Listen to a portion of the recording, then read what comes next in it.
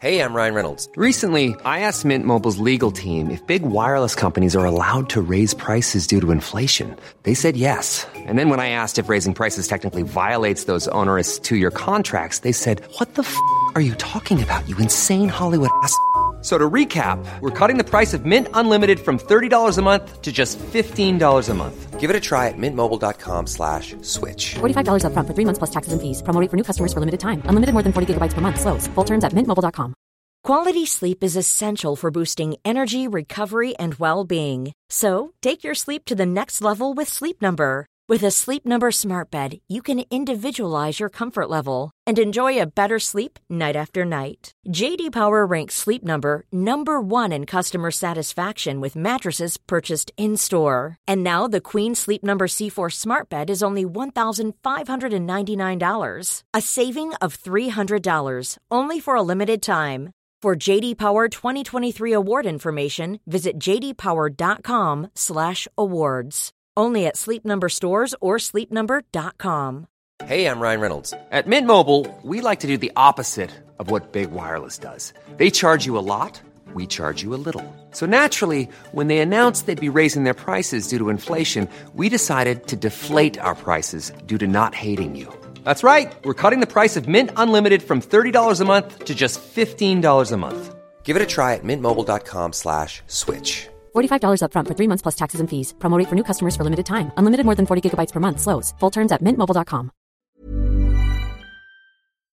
Hello, guys and girls. The program you are about to hear will be both fun and educational, but it is not a substitute for medical advice. Although we are doctors, we are not your doctors.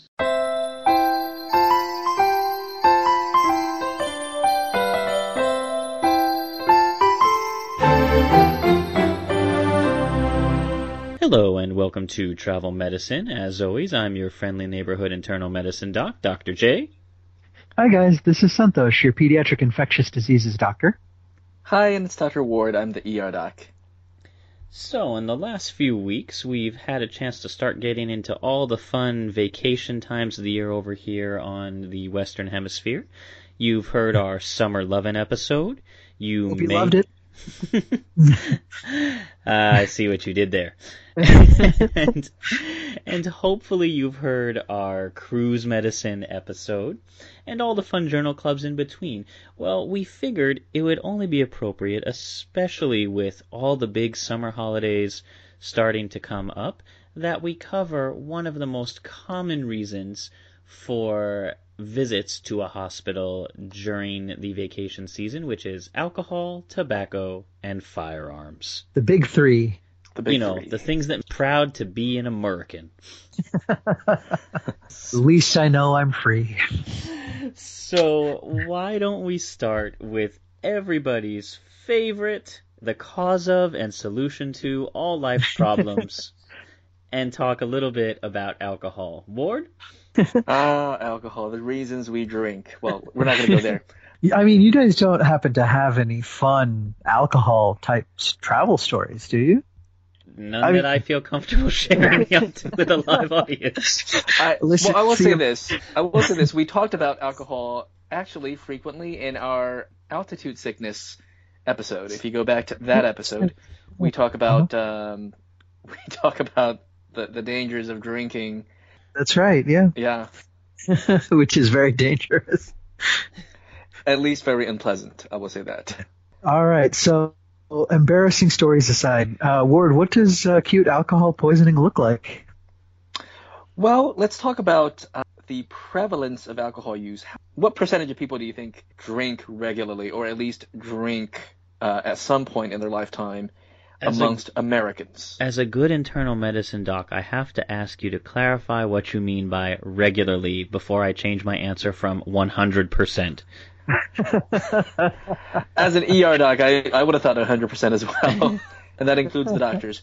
But no, reported drank alcohol at some time in their life, in the past year. I'll say 80%. 90. That's a pretty good guess. According to the National Institute on Alcohol Abuse and Alcoholism, yes, that exists. 70% of the people reported that they drink in the past year. Okay. All right. Yeah. and 56% reported that they drank in the past month. So a lot of people drink. It all depends on how much alcohol is in your bloodstream. The legal limit to drive is 0.08, right? We all know that. And there's a reason, because between 0.01 and 0.1% blood alcohol level, we feel euphoric, and we feel there's going to be mild deficits in coordination, attention, and the way we process information. So up to 0.1%. So anything above 0.08 and above, that's illegal. We're already impaired. When you go above that, from between 0.10 to 0.20%, you start to exhibit greater deficits in coordination and psychomotor skills, decreased attention, ataxia, marked impaired judgment. So you're drunk, pretty much. You're drunk. And ataxia, for those who are not of medical inclination, is the ability to coordinate movements smoothly. Yeah, and mood variability. So you start getting sloppy drunk, angry drunk. You shut your damn mouth, sexy. So that's still kind of, that's still, I don't consider that when people come into the ER at that level. I'm like, okay, what a jerk. But they're not really, their life's not in danger, and, they're just drunk. But when you get up to 0.2 to 0.3%, you start getting incoherent thoughts, confusion. That's when you start vomiting. And then that kicks it up a notch. People get a little bit sicker. And when the blood alcohol level exceeds 0.3%, depends on how used to alcohol you are. If you're not used to alcohol, if you're not a chronic drunk, then that's when stupor, loss of consciousness starts to happen, and there's respiratory depression, and you start to lose the gag reflex, and you can vomit and aspirate or just stop breathing altogether.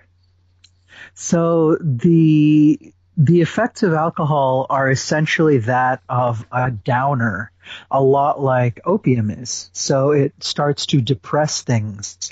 But the odd thing is people feel better with one drink or 1.5 drinks or so. And the reason for this is you're actually inhibiting inhibitions. So some of the first things to go when you're drinking alcohol is that those voices in our head, which are always there saying, oh, don't say exactly what's on your mind, and, keep it to yourself, be shy, all those kind of things. Those neurons stop firing or communicating first when alcohol is in our system.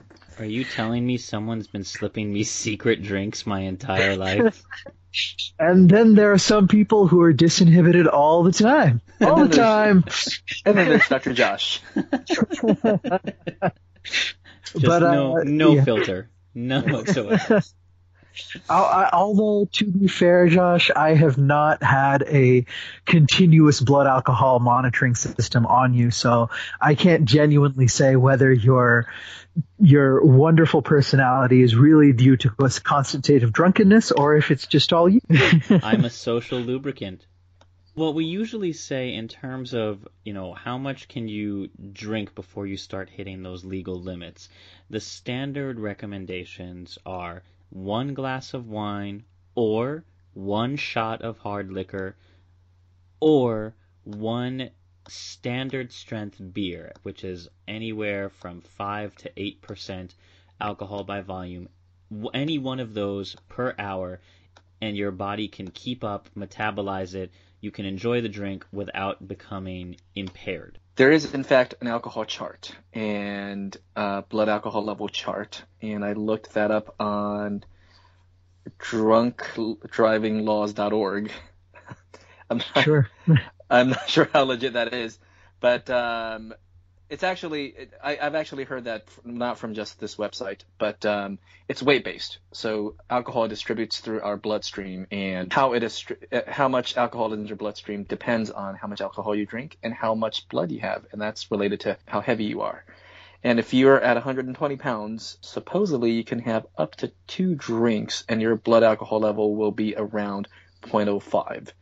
140, you can push it up to 3 drinks according to this chart. I'm not recommending it personally myself. And 200 pounds, it may take up to 3 or 4 drinks before you get up to that 0.08 limit. these are not high scores to shoot for, by the way. These are not high scores to shoot for, and it doesn't really matter if you follow the chart. If on that breathalyzer you're 0.08 or above, that's it. You're legally drunk. Yeah. And so, one more thing to say for me as a pediatrician, please do not try to follow this chart if you're certainly if you're under 21 years of age. But if you're a younger person, if you're in your adolescence, if you're skinny, if you're small, then the kinetics or the process of breakdown over time changes. It's quite different in a child and an adolescent versus an adult. So this does not hold for kids who are not fully mature, and it doesn't hold for some people who are fully mature.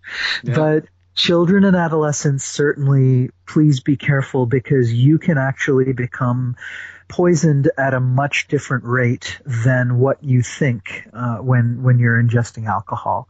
Have you guys ever been to any of the countries where the public drunkenness or the alcohol in public is, the laws are very draconian, or they'll really throw you in jail for the slightest bit? Singapore is pretty heavily regulated, as is Malaysia. And some parts of India as well. Not all. I would have thought India, but I did not see that many public drunkenness in India. Well, it's a social taboo in India, and they will try to catch you, but there's so many damn people that the cops don't have a lot of time to mess with just a random drunk. But yes, we should remind all of our people who are drinking abroad that please do know what legal limits are in public and in cars in the cities and countries which you're going to visit, because not only are the limits different than the United States, but the consequences might be very different. I will also throw in briefly, since you mentioned India, and we had a brief mention of this in our very first episode, please keep in mind that the water is not necessarily safe in other countries, and if you are drinking, say, wine or hard liquor, ice cubes made of water. So be aware that still have all the same bacteria floating around in it. And I mention this because when Ward and I were in India, we were foolish enough to try Indian wine, which would have been otherwise delicious, except for the fact that it was probably watered down. And yeah, we paid a price for that one. We paid rather dearly for that later. And please don't make the assumption that, this is alcohol. Bacteria can't live in alcohol. No, my friends. There are many different types of bacteria, and many of them have tolerances for various percentages of ethanol. So there are plenty of dangerous pathogens which can cause vomiting and diarrhea and still survive the 8% or so ethanol content of some drinks. Yeah, sometimes bacteria like getting just as drunk as you. Those are called fermenters. Oh, education kicking in. I ferment to mention that. So let's take a break here briefly and talk about some of the various alcohols around the world that you may want to watch out for and or avoid. Now, I don't know if you guys remember this, but I did spend a brief period training in traditional Chinese medicine in Beijing. And during that time, I was, eating traditional Chinese food out of alleyways, stalls, and I was living a very not first world life. And one of the things, happy that you came back alive, Josh. I'll admit there was a little bit of surprise. I did love the night market in China, which we can talk about a bit later. I was probably the only white person there who all the stall vendors were suitably impressed by the fact that I had not died yet. Because they're like, well, yeah, we'll put it on a stick and this guy will eat it. This is a good time to mention that doctors are horrible patients. Oh yeah, absolutely. Love to give advice. We love to give advice. We rarely take it, especially if it's our own advice. But one of the things I came across surprisingly often in Beijing, and I think the first fun alcohol to mention is snake wine. Yeah. And you will find this certainly in China, also in Vietnam. It'll be throughout Asia. The actual snake will depend, but what you will see is a snake in some bottle of essentially bathtub gin. Yep. Sealed with what they call wax, is probably reddish duct tape. And they will offer it to anyone they think will drink it. Special price for you, friend, only today. And people, I'm sure, are wondering, how safe is this? So you might ask, why would anybody drink alcohol with a snake sitting in it anyway? Oh, it's a challenge. Yeah, people. Is it like a flavor thing, like the worm in tequila? It's actually supposed to be a potency and virility thing, meaning you take on, I don't know, the snake's juju, and it makes you very, very manly. Oh. And this is actually a concept that you'll see a lot also come up in scorpion wine or scorpion vodka. It's supposed to be, it's supposed to be a source of, good juju for your lovin'. Liquid Viagra. Sure. Yeah. So one of the things I took the time to really find out, because I'm foolish, but even I draw a line somewhere. Yeah, did you try it? I was going to say. Well, the first thing I did is I went back and I got my Harrisons and I got my Chinese medical textbooks and I talked to all the people. I'm like, all right, what, virility aside, what is the real danger in doing this? And surprisingly enough, depending on how long the snake has been in the bottle, and this is a very important thing, here's the problem, you'll never ever know. There is no standardization here. Sure. But the ethanol itself kills the full effect of the venom and denatures the proteins. So you're not actually drinking the venom. What you're drinking is broken down venom, some degree of fermented rotting snake meat, and bathtub gin. So will it kill you from snake venom? Surprisingly, the answer is no. Will it taste good? Unsurprisingly, the answer is also no. So I did try a small glass of snake wine, and this was at one of the 5-star hotels down near Xi'an, so I could be reasonably certain that at the very least these snakes had not been freshly caught yesterday, and that the venom had been in there long enough to dilute somewhat. And it seems like it does have to be a venomous snake then? Yes. Okay. So you can't just get a garter snake out of the back. No. I think if you're going to drink... Cobras look much more impressive. If you're going to drink a snake wine, you might as well go all the way. One of the other drinks I came across in China but opted to not try is the next on our list, baby mice wine. Oh. Wow. Chinese people are very inventive. I'll give them that. And yeah. They basically, in order to solve the rodent problem, they would set out a number of, we do little mouse traps with cheese. They would leave out tiny jars with just enough alcohol in them that the mouse would crawl in, but then it would be unable to get out. And makes sense. So it's both a mouse trap, and then you put the jar upright, you pour wine into it, and you let all the mice you caught just agitate for a year, and you have your own homemade baby mice wine and a mice-free home too. What is the rationale behind a mouse wine? I could not for the life of me find out. It's in the bottle, so let's drink it. I mean, having traveled to Asia as well, I have seen just about anything pickled in a spirit jar. I think we saw a rapist pickled in this. We did actually in the Thailand Museum of Pathology. Oh, We really? didn't try the rapist wine, but it We was did not try the rapist wine. there was just about anything. Yeah, Oh my in these markets. Okay. Now, moving a little bit further afield to the other, well, not the other side of the world, but another culture. I say vodka. What immediately comes to your mind? Russia. Russia. Yeah, and the next most common, apparently, is scorpion, because why not?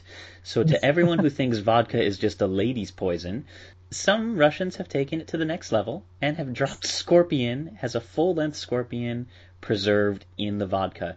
And again, it's used for intensifying sexual desire and also for back and body muscle pain. Oh, and the scorpion can be eaten without any harm along with its stinger. Now, again, in this case, again, just like with the snake wine, the ethanol will dilute the scorpion's poison. So as long as it has been in there long enough, and we're talking, at least a year, you are not in any danger of the poison.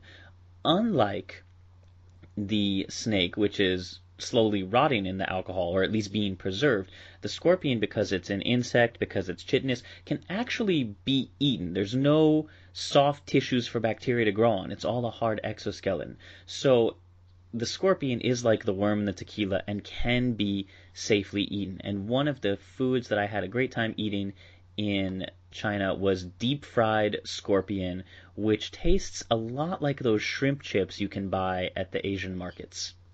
That's wild. That's not bad then. Here I am, the non-drinking, non-meat-eating guy. I vicariously live through you guys, I swear. Scorpions aren't meat. No, I suppose they aren't. it's practically a vegetable. Yeah, so these are some wonderful alcohols around the world. I will say, if it isn't a known alcohol, so for instance, it's just a bottle of something, I will caution all of our listeners, please be careful. I know it's one of these fun European backpacking things to eat and drink whatever is around, especially in, the back alley pubs and what have you. But I do want to caution, especially the young'uns, you're going to find things with way too much ethanol in it, which is really going to hurt you. But you'll also find things which are impure. So spirits that are made, just like Josh said, in a bathtub, some sort of bathtub gin, but it might be made in a tub where there was mercury or lead or any other heavy metal, which can actually cause psychosis or brain damage over even the short term. So please be careful of drinking abroad. If it's a well-known liquor out of a large batch bottle, chances are you're going to be okay. But those unmarked bottles and a swig of something which someone said they made in their backyard, I would say no. Yeah, stick to Grey Goose Scorpion vodka. Yeah. Actually, though, speaking of the impurities, you bring up an excellent point. There's no guarantee in some of these places that you're even getting ethanol. Sure. Why don't we move on? We'll come back into the medical side of things and talk a little bit about methanol and propylene glycol. So what are the other things that people drink that mimic alcohol but cause much, much worse problems? Yeah, Ward. So can you tell us a little bit, ethanol is ethyl alcohol. That's what's in beer, wine, etc. So methyl alcohol or methanol, what is it and where do you find it and why do people drink it? Well, methanol is what we call wood alcohol. It's an alcohol, but it's chemically different from ethanol. Nobody drinks it except, maybe alcoholics, and it might show up in illegal moonshine that's not well made, and sometimes they add the methanol in just because it's cheaper, because it's mass-produced industrial alcohol. Yeah, or when they're trying to manufacture or distill ethyl alcohol, sometimes you get contaminating chemicals in there like methanol. Yeah, it naturally occurs in some fruits and fruit peels and things like that. The stuff they put into the fermentation process, and when you distill all that stuff and concentrate it, it can get into into toxic doses. But methanol itself is extremely, extremely toxic. Methanol itself isn't toxic, but your body converts it into a toxic chemical, and that's extremely neurotoxic. So it can cause blindness, seizures, and it can kill pretty much all your nerves, including your central nervous system, which is your brain. Yeah. So this is an acute poisoning. They take it in and they'll go down hard fast. They'll go down hard and die quickly. And actually, kind of related to that, in urban settings, occasionally in ERs we see people who drink alcohol that's not ethanol, that's not moonshine, that's not regular alcohol, because they don't have access to regular alcohol. Sometimes I will see, we might have alcoholics who just pick up a bottle of antifreeze and use that to get drunk, and it will get you drunk, but it'll also kill you. And antifreeze is a different alcohol molecule, right? That's ethylene glycol. That's ethylene glycol, yeah, and they're both. That's also a toxic alcohol, and your body cannot metabolize it, and if you drink that, you will die. So that's the one that'll form crystals, huh? And actually clog up kidneys. The toxicity of methanol and ethylene glycol affect many different organ systems. They can both cause a metabolic acidosis, and in addition, ethylene glycol can cause little crystals to form in your kidneys and cause complete renal failure. Oof. But if you get the kidneys out, the crystals are very beautiful. They're pretty. Glow in the dark, from what I hear. No, that's actually an additive that they put in the antifreeze to identify itself as antifreeze. Oh wow! So when there's a coolant leak, they put they turn on the black light and it glows. Oh, it actually fluoresces. That's an additive. Yeah, that's an additive. That's very interesting. Mm-hmm. All right. Well, I actually wish they would put another additive, which is to actually turn off the taste in ethylene glycol. To all parents who are listening and any kids who are old enough to understand, ethylene glycol actually tastes sweet. It has a sugary taste to it. So if you keep antifreeze around, so for instance, if you like to work on your car, if you need to pour that into your engine every now and again for whatever reason, or sometimes the ethylene glycol is contained in windshield washer fluid in places like New York where you get really bad ice storms. Or Chicago. Pretty much anywhere outside of California and Florida. Yeah. The taste of this stuff is rather sweet. It's attractive. So if little kids and animals, so your pets, if they pick up on it, they might just drink it thinking it's candy or sugar water or juice. And some of it looks really beautiful too, like this beautiful iridescent blue color, almost like, like a box drink. Adults know this looks dangerous. Why should I do not drink that glowing bottle of... But, kids' drinks, I'm sure you guys have seen kids' drinks. Kids' drinks are, this is like the Dave Chappelle, water, sugar, purple. It's purple drink. Give me some grape drink, sugar, water, purple. So this ethylene glycol is a lot like that. It's a blue, it's very beautiful to look at, and it tastes sugary sweet. So kids may drink it thinking that it's a juice, and they can get poisoned very quickly. It can cause that same central nervous system problem, so brain damage, and it can cause kidney damage, and some of it is irreversible. So please keep this stuff away from the kids and pets. And the treatment for both of these toxic alcohols is pretty nasty. It's dialysis, pretty much. And, that's some pretty... Well, it's dialysis as well as essentially drowning you in alcohol. Like giving your body toxic amounts of alcohol to compete with this toxic non-alcohol. So not only are you at risk of losing your kidneys, but I have had a couple patients who in the midst of dialysis have been rip-roaring drunk because the only way to prevent the toxic methanol or ethylene glycol from being broken down by their kidneys is to give them alcohol to compete with it. And you have not lived until you've had a drunk man on dialysis throwing things at you. Let me tell Oh you. my.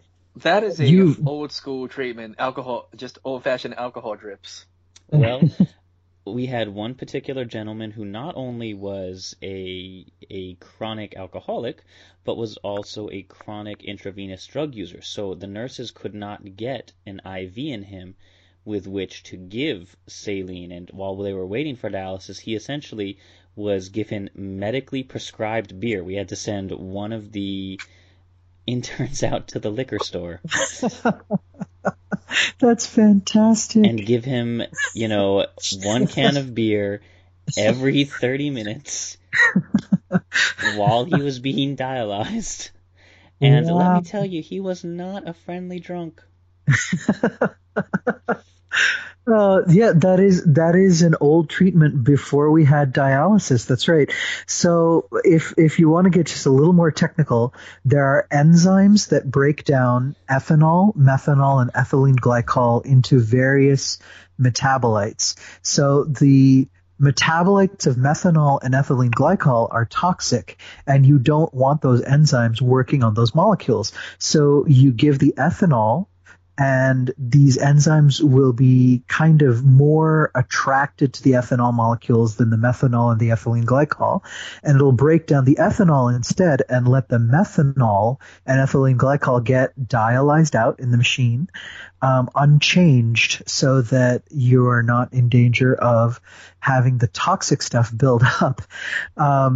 That was kind of like battlefield medicine, right? If someone got poisoned out in the field, you had to do that before there was ever dialysis. It's also still used in many third world areas where they don't have access to some of the same technology and medicines that we do here. You just keep people drunk and hope for the best.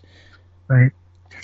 So I think that covers a lot of the most common sort of alcohol injuries that you're going to see in the short term. Would you guys agree?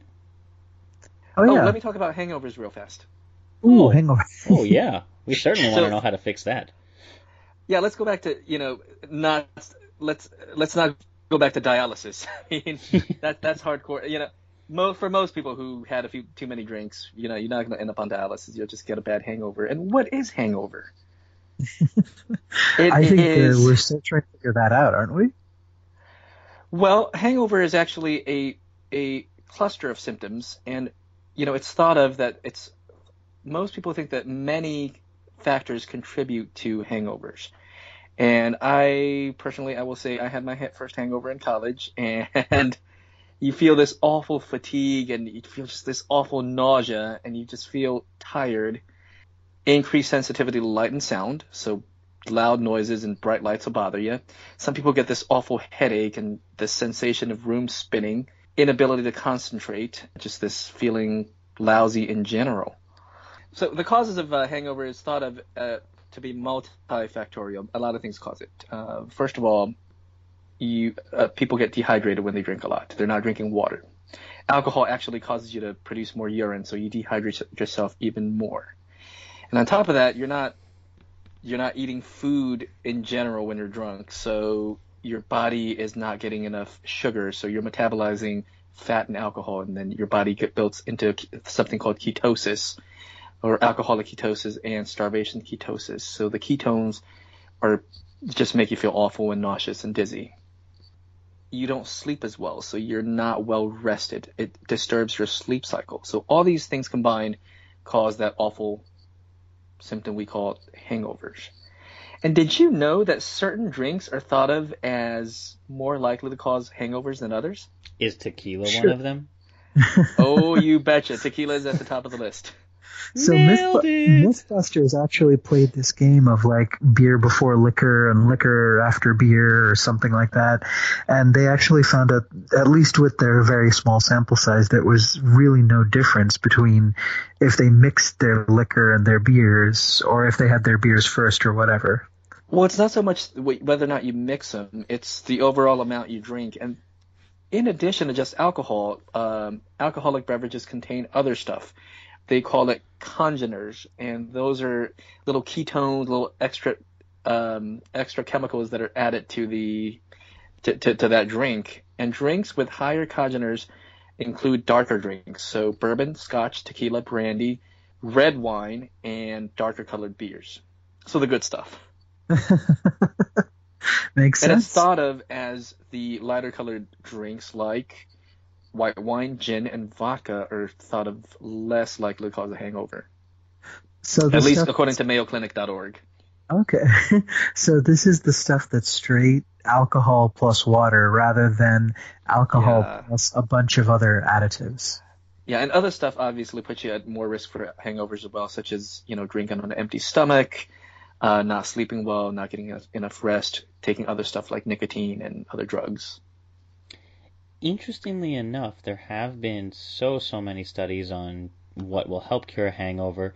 Hair of the dog, not literal dog hair, but a follow-up drink in the morning doesn't really seem to help unless, again, you're a chronic alcoholic. That's a whole other issue.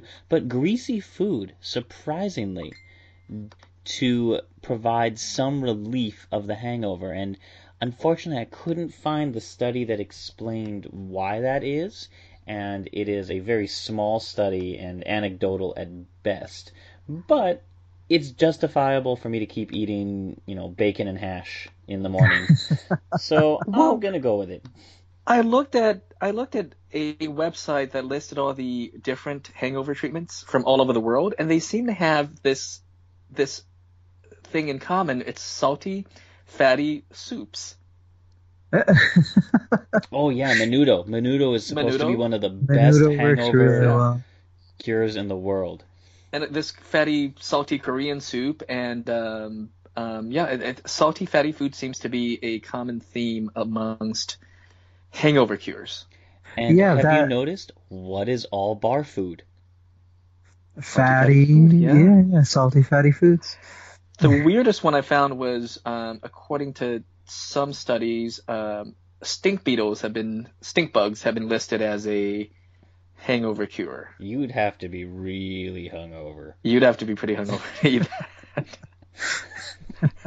I don't want to think about how hungover I would have to feel to look at a stink beetle and be like, yeah, that seems They like a taste- good idea. They taste like apples, according to some websites. Look, pickle juice in Russia, salty, watery stuff. Tripe, menudo in Mexico, they're all salty, fatty, soupy things. So Sure, who's, sure. who's eating stink beetles? It didn't say. But, I feel like according this is to one of the those. websites. This is like one of those stands in China in the night market I went to. Where they're like, hey, look, a foreigner. Let's tell him. I don't know. Hey, what do we have around? Oh, I caught these stink beetles yesterday. Yeah, stink beetles. Those are a hangover cure. Hey, buddy, come here. I think they were actively trying to murder you, Josh, in Beijing. It makes the most sense that someone was trying to prank somebody and actually be like, hey, I bet this'll cure your hangover. And then, of course, they turn around. They're like, hey, it worked. Sure, because what's You your stink, first but instinct? You're no longer hungover. What's your first instinct when you eat something horrible? Oh, this is awful. Try it. Try it. So, well, I think that's everything we can say in the short term about alcohol. Drink responsibly. Interestingly enough, one fun fact: do you know what one word no alcohol commercials are allowed to use in their advertising? No, what is it? Delicious? Yes, No. delicious. Oh, really? Okay. I was totally guessing. Wow. Not healthy. They're allowed to say healthy. They're allowed to Okay. say low-cal.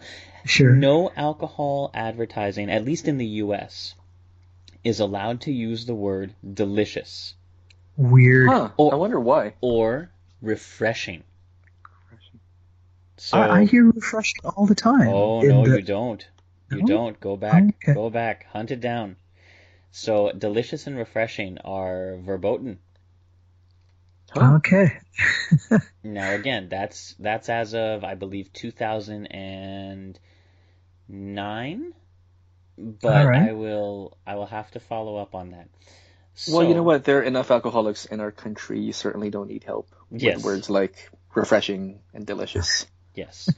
So let's move on from alcohol to tobacco. Now, I'm going to just very briefly say, guys, if you don't know that tobacco is bad for you, and this is the first time you're hearing it, well, then pay attention. Tobacco is bad for you. It does not matter if you smoke it, chew it, roll around naked in it. It is just not a good thing for you, ever. Causes cancer, causes breathing problems, causes changes to your vocal cords. There are so many things that I could devote an entire episode to it. I'm not going to. However, I learned about a fascinating alternative I was completely unaware of. And Santosh Ward, why don't you tell us about this new robot attack from Skynet to take over our children and lungs and all those things? I actually want to let Ward talk about most of this because I think he knows more than I do. But I just want to say that of people who know things about pop culture, Josh is way, way up there. And yeah, for I was him surprised that Josh has never heard of e-cigarettes. Oh, poor Guys, Dr. Josh. There are robot cigarettes. How did I miss this? There are e-cigarettes out there. So as bad as regular tobacco cigarettes are, your Marlboros and what have you, there is a new breed of tobacco inhalation called e-cigs. And with that, Ward, please take it away.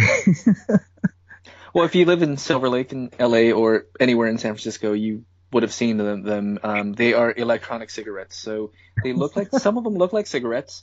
They're actually shaped like a cigarette. It's a little cartridge with nicotine liquid inside. And when you inhale, it gets vaporized and you're actually inhaling water vapor with nicotine in it. And they often come flavored with mint, apricot, fruit-flavored products. It is currently not regulated like cigarettes are by the FDA. That is kind of interesting. So there are no warning labels on it. They're not required to have any. I don't think they are required to card anybody, are they? Or are they? Because it technically is a tobacco product. Yeah, I don't know if there's a national law on it or even a state law on it. I think locally they might have some regulations about it, but Sure. as far as I know, no. This is like the Generation 1 Terminator, you guys. Like, this is before we hit Arnold. It's robots are just trying to get into our lungs and just... you guys! You can smoke robots! That is astounding to me. And terrifying. Yeah. So, liquid nicotine... I would like to point out, pure liquid nicotine can kill an adult human male with as little as 1 tablespoon. Right, if it's concentrated, absolutely. It's concentrated in these cigarettes, isn't it? Isn't that the point? Yeah, it's very pure. Exactly. It's dissolved nicotine. I don't believe there's actually really a tobacco product with it. It is just nicotine and water, and it's made to just... vaporize. Well, it's nicotine, water, and God knows what else. Yeah. Yeah, it's about as regulated as any other nutritional supplement. So in 2009, the FDA actually conducted a bunch of tests and found detectable levels of many toxic cancer-causing chemicals, and including ingredients used in antifreeze, that's coming back again. Variable levels of nicotine. It's not like a standard amount of nicotine that you get in each cartridge. So one brand of e-cigs might have a completely different concentration of nicotine from the next brand or even the next cartridge. Now, in the interest of fairness, yes, they can help you quit smoking, and the studies do seem to bear out that in terms of sheer number of known carcinogens, that e-cigs seem to have less than traditional cigarettes, mostly because with cigarettes you're lighting plant matter on fire and inhaling ash, inhaling the tobacco products and preservatives and all those things. With e-cigs, it's unknown amounts of whatever, plus water, plus liquid nicotine. So in terms of the science to date, yes, they are I guess, marginally less harmful than conventional cigarettes. If you're trying to quit smoking, sure, good option. If you have never smoked before, keep up with that. Good job. Give yourself a high five. Totally. Yeah. Parents, do be warned. These things are not regulated, and they are a way to smoke without needing to be 21 or and maybe in some cases not even get carded. They have kind of a cool allure about them because they're electronic and they have a beautiful little LED which lights up, but they are very, very bad for you. So e-cigs no, and welcome to the future. So can it like give you email? Like I'm just picturing someone holding this up to their thing and they take like a big puff of smoke, and then all of a sudden the smoke spells out like, "You've got mail," and then they twist open their cigarette and like start reading text messages and emojis, and holy shit, you guys, this is seriously. So You got cancer. I am on a page that says Super Smoker Bluetooth, the first ever e-cigarette with Bluetooth phone function. In 2007, we introduced the first electronic cigarette in the world. 7 years later, we're changing the world of electronic smoking for good with the first Super Smoker that can be used to make calls and receive via Bluetooth and play music via the built-in microphone. And this is being sold in Europe. It is £79.95. And you can find other e-cigs with Bluetooth. So yes, Josh, you're absolutely right. It will sync up to your phone. And God damn you, tobacco lobby, if only we had your numbers. Why can't we do this with asthma inhalers? We really should. We should be making asthma inhalers cool. Why don't they light up? Oh my God, you guys. Sweet. This could be another money-making idea on par with our craft antibiotic movement. Yeah, asthma Candy Crush. Like the more consistently you took your medication on time, like it, put a little puzzle piece in place. I don't even have asthma, and I will have a couple of puffs just to try it. Just to see the thing light up. Let's move on to our final topic of the podcast, firearms. So I'm going to give you guys a brief bit of history, and then I think, Ward, I'll hand it off to you because you were the most likely to see firearm-type injuries. So, and I do, yes. So gunshot wounds, until the 1880s, which I think most of our listeners are starting to figure out is kind of like one of my favorite periods of history. The standard practice for treating a gunshot wound called for physicians to insert their unsterilized fingers into the wound to probe and locate the path of the bullet. Germ theory, meaning that germs cause diseases. Joseph Lister's technique for antiseptic surgery, which is what we call universal precautions today, and cleaning and making sure everything's sterile, which was first demonstrated in 1865, end of the Civil War, had not yet been accepted as a standard practice. Joseph Lister was actually almost laughed out of the medical profession at the time for suggesting that, hey, guys, maybe we should wash our medical tools. And the doctors were all like, I'm sorry, I can't hear you over my hands deep in this guy. I'm going to pull them out and plug them in my ears, la, la, la, la, la. And, for example, 16 doctors attended to James A. Garfield's after he was shot, and all 16 of them probed the wounds with their fingers or dirty instruments, and unsurprisingly, historians agree that massive infection was a significant factor in President Garfield's death. At almost the same time in Tombstone, Arizona, in July 1881, right? Wow, wow, wow. Although that is the good, bad, and the ugly. But let's move on. A gentleman known as George E. Goodfellow performed the first laparotomy to treat an abdominal gunshot wound. This was a miner in a town who had gotten into essentially a minor bar fight in the Old West. Right. He washed the patient's wound and his hands with lye soap and whiskey. And unlike President Garfield, the miner survived. And this George E. Goodfellow became America's leading authority on gunshot wounds in the Old West, was widely recognized for his skill and technique, and is credited as the United States' first civilian trauma surgeon.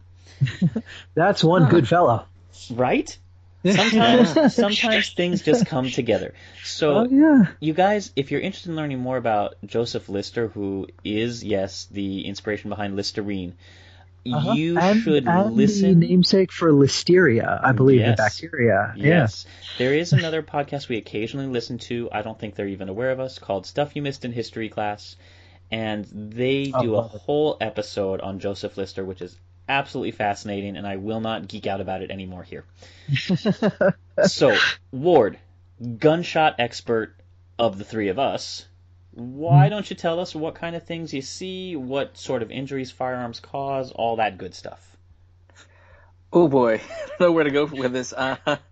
I mean, I'm sure because you were in New York as well as San Francisco for your training, so you were in two very big cities. Do you have a story that really sticks out in terms of a gunshot wound that you think of as kind of a story of a gunshot wound?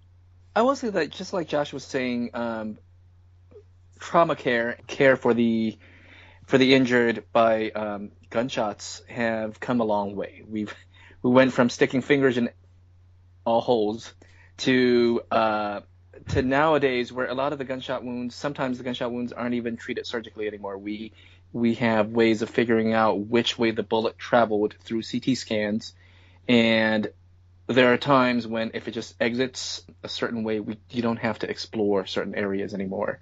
What else can I say about gunshot wounds? Here's something that I think a lot of people don't know. In a lot of cases, you don't even take the bullet out.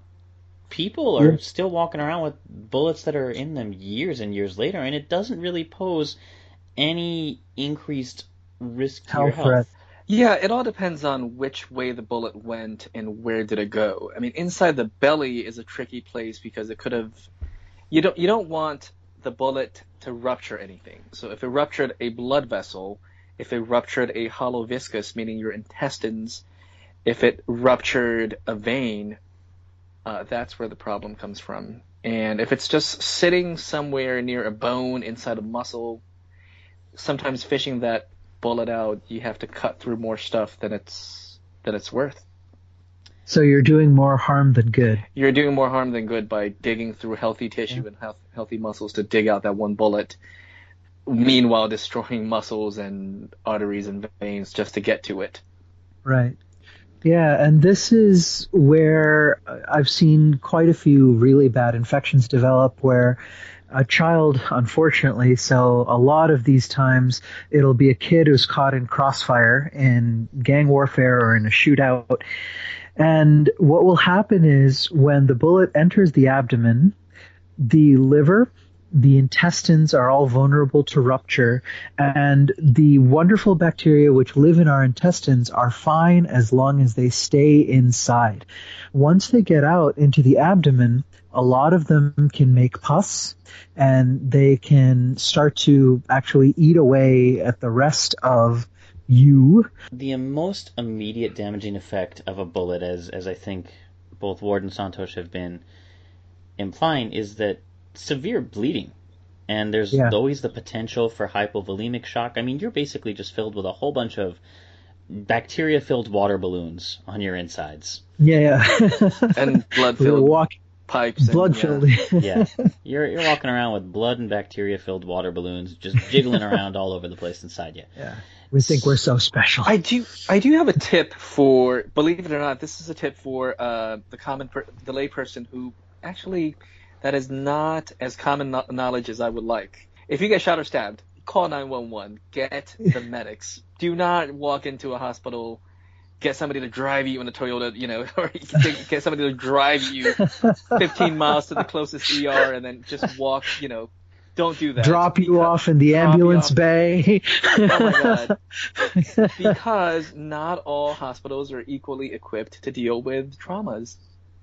Yes, that is true. And the medics are trained to take you to specific centers. The medics have medical directors, and they have directions. They know specifically exactly which hospital to take you to, where they can properly take care of you. And Josh and Ward, when you're dealing with gunshot wounds, there is something we should note to all of our travelers. I think if it's a gunshot wound, you guys do have to report it to a local authority, correct? That is correct. That's correct, yeah. All gunshot wounds are reportable. All right.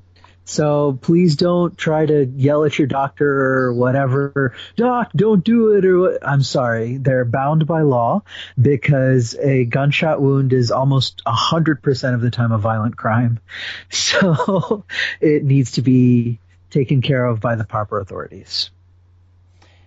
Now, I'm going to move just a little bit outside and mention one of the other, shall we say, still falls within the realm of gunshot injuries that I think a lot of people probably don't think of in the same category as gunshot wounds, but is going to be much, much more common over vacation periods. Oh, Josh. All right, go for it. I don't understand. Like, this is a valid... Look, man, this hurts. This hurts, all right? No, it hurts. I've seen the bruises. I may not be the hardest, baddest, mother lover on the planet, but I've been shot a couple times. I'm not ashamed to say. And it's been while playing paintball. Yes, paintball, a popular combat game. More than 5 million participants per year. And paintball actually can cause a number of injuries. Granted, not as bad as gunshot wounds. Not trying to draw that comparison. I think it is good to end on a little bit of a light note because you're right. We see eye injuries, we see soft tissue injuries, bad bruises, and sometimes when those paintball guns are set at the wrong pressure, as in some crazy person's trying to launch these things at 5,000 miles per hour, then people really, really get hurt. Now, paintballs will cause a standard ring-shaped mark when they hit you. These bruises can last a long time. We went out for one buddy's bachelor party on a fun little paintball-filled trip, and this particular bachelor got shot in the back by a number of his teammates, and 6 months later at his wedding, those bruises were still there. Now, we happen to know where they came from, but this ring... Wait a minute, you guys saw this bachelor shirtless on his wedding day? That is awesome. Decline to state. No, one of them was on his neck. One was on the back of his neck, where it was still visible. So, but sometimes you go into a big changing room to all change into your tuxes. I've been there when you're part of a wedding party. So there's actually a name for this bruise that's called paintball purpura, and that's because it's so common that sometimes it can be confused. It's a ring-shaped bruise that's a little raised around the edges from where the paint itself can occasionally cause a dermatitis or inflammation reaction. And there were a lot of times where, young kids were coming into ERs and doctors' offices, and they would think, oh my gosh, did they get some kind of tick bite or bacterial infection or something like that? Because this has some similarities in appearance. And then once a careful history was taken, they learned, oh no, I just got shot and these little rings are all over my body. So that is not fatal. It's certainly painful. Sure. But unlike guns and gunshot wounds, which are penetrating injuries, paintball wounds are blunt force trauma. So if you're hit at point-blank range with a paintball, you absolutely can still cause internal bleeding in areas like the spleen. You can cause some dissections of vessels. That's why face masks are so important. There's been many instances of people being blinded when they get blunt force trauma to the eye without wearing goggles. That's true. And again, it sounds very silly to put paintballs into, firearm injuries, but wear a mask that covers the eyes, nose, mouth, and ears at all times, and even with all of that, wear protective headgear, because sometimes there have been some instances of subdural hematomas or little hemorrhages in the scalp in the area not covered by the mask. So do not shoot people at close range. Do not shoot your teammates. And please don't just take your paintball out on any old place and, shoot your friends a la Jackass in your backyard. There's one really simple thing you can actually do, is that every good paintball range should actually have a place where you test the PSI of the gun. And I believe that all of them will actually make sure that the guns aren't firing the pellets faster than they ought to. So that's one really easy thing you can do, and just calibrate the gun and make sure that you're not cranked it up to, mega shot. How did you do, Josh, in that big bachelor party? Did you end up with a lot of bruises yourself? Quite a few, but I am what's known as a paintball berserker. Huh. So you just go out there and ruin everything. Nice. I would post up in a good sniper nest, wait all of 5, sometimes 6 minutes, decide that people weren't leaving cover fast enough, and then I would just pick a target and charge straight at them, firing until I was taken down. That's fantastic. I'll remember that next time we play. You would be surprised what a effective technique that is. Paintballs are not the most accurate guns, and most people do not expect to see a 120-pound skinny white dude charging at them screaming. And the initial reaction is not, let me line up a careful sight, because I don't play with a lot of military professionals. The initial reaction is, holy crap, what do you know that I don't? Just bearing down. That's why it's +2 to attack, -2 to defense. D&D geeks out there. Yes, I am a berserker by nature. So that wraps up alcohol, tobacco, and firearms. Let's briefly... Josh, yes, I would like to put a safety plug in, and this can go in anywhere if you'd like to put it elsewhere in. I would like to put in a safety plug for gun safety. Those of you who carry firearms for, protecting your homes, that kind of a thing, especially handguns, please do the following. Please keep ammo and weapons separate, safety on at all times. Please inform children as often as possible that these are dangerous weapons. They shouldn't be handling them. There are so many avoidable accidents with kids getting shot because they find their mom or their dad's handgun loaded with the safety off. Please, please, please take care of this. And if the state of Florida is listening, for the love of God, get rid of this legislation where doctors can't talk to families about guns, because you guys are hurting everybody. Cut it out. So Amen. Let's move on. So that brings us to this week's Just the Tip, which appropriately enough is a place we've been talking about throughout this episode, Wang Fujing's Snack Street in Beijing. Now, the characters for Wang Fujing literally translate out to Prince's Mansion well. My command of Mandarin is not what it used to be, so I cannot give you any more etymology behind that. But it is a famous local snack street and night market located in Beijing, China. It's a pedestrianized walkway. It's a very popular shopping district. There was a well full of sweet water in the area, and there's many exotic foods served on Wang Fujing Snack Street. So when I say exotic foods, What did you end up seeing? Yeah, I was going to say. What do you suppose I'm referring to? There are deep-fried starfish for sale. There are sparrow kebabs. There are sea snakes, deep-fried scorpions, both large, full-grown, and baby.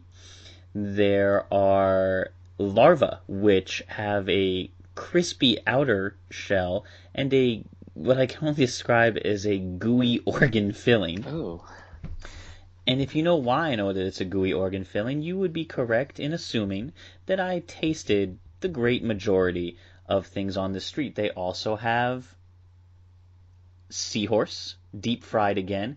Now, the reason they deep fry a lot of these is that it basically boils off and flame destroys the majority of bacteria that would be on there. So they all taste very similar, but for the most part are in fact safe to eat.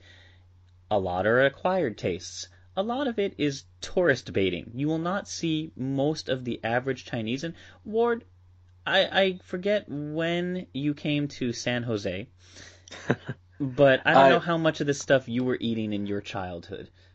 Well, I lived in Shanghai, and I was born in Shanghai, and I moved here when I was 9. But I've never, ever seen a deep-fried seahorse or a deep-fried larva when I was living in Shanghai. I actually have been to that street you were talking about, the Wangfujing, is it? And this is how bad of a tourist I am. You know, you kind of have to dig a little deeper, go in deeper into the alley to find the exotic stuff. Like when you're at the beginning of the entrance, they still have a lot of regular Americanized stuff, you know, like department stores and McDonald's. Sure. I actually went to like the McDonald's. I was like, okay, this is it. And I left. And I didn't get to see the exotic stuff. Well, you should not miss out on it if you get a chance. Now, again, whether or not you choose to eat any of these things is certainly up to you and your own particular threshold for adventure.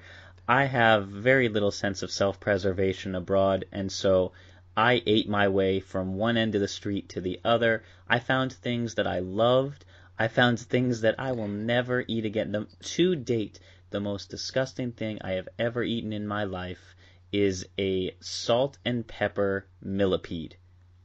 Oh. Yeah, I was going to say, name a couple of disgusting things and a couple of tasty things for us. Sparrow, not great. Millipede, the most disgusting thing I have ever eaten in my life. Seahorse, not bad. You know, it just tasted like a chicken nugget with very little meat inside. And as I mentioned before, I would still eat deep-fried scorpions. I'd buy them in the U.S. if they were available, because it tasted exactly like those shrimp chips that you buy in the Asian markets. Crispy, crunchy, fantastic. I'd be eating bags of them given the opportunity. How often does that adage, it all tastes like chicken, come through, apply? You know, chicken has a very generic taste, and I think it's less that everything tastes like chicken as that when you don't know how to describe something, the easiest is to go to a food that can be made to taste like anything. A lot of the foods here, some of them just taste crunchy or oily or salty. It doesn't really jibe with traditional flavors that you're thinking of. That said, absolutely worth trying if you're out there, and even if you're not going to try, walk up and down. You're not going to see a ton of locals eating this. I don't think that's what they do. I have my doubts as to whether or not this is a true Chinese snack, but it is a lot of fun and makes for a great story. And that has been this week's Just the Tip.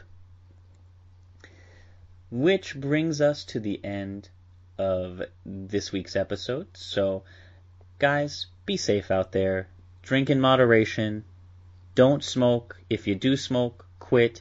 And please be safe with firearms. We do not endorse. We do not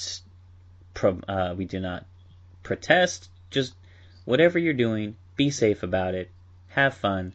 And as always, happy travels.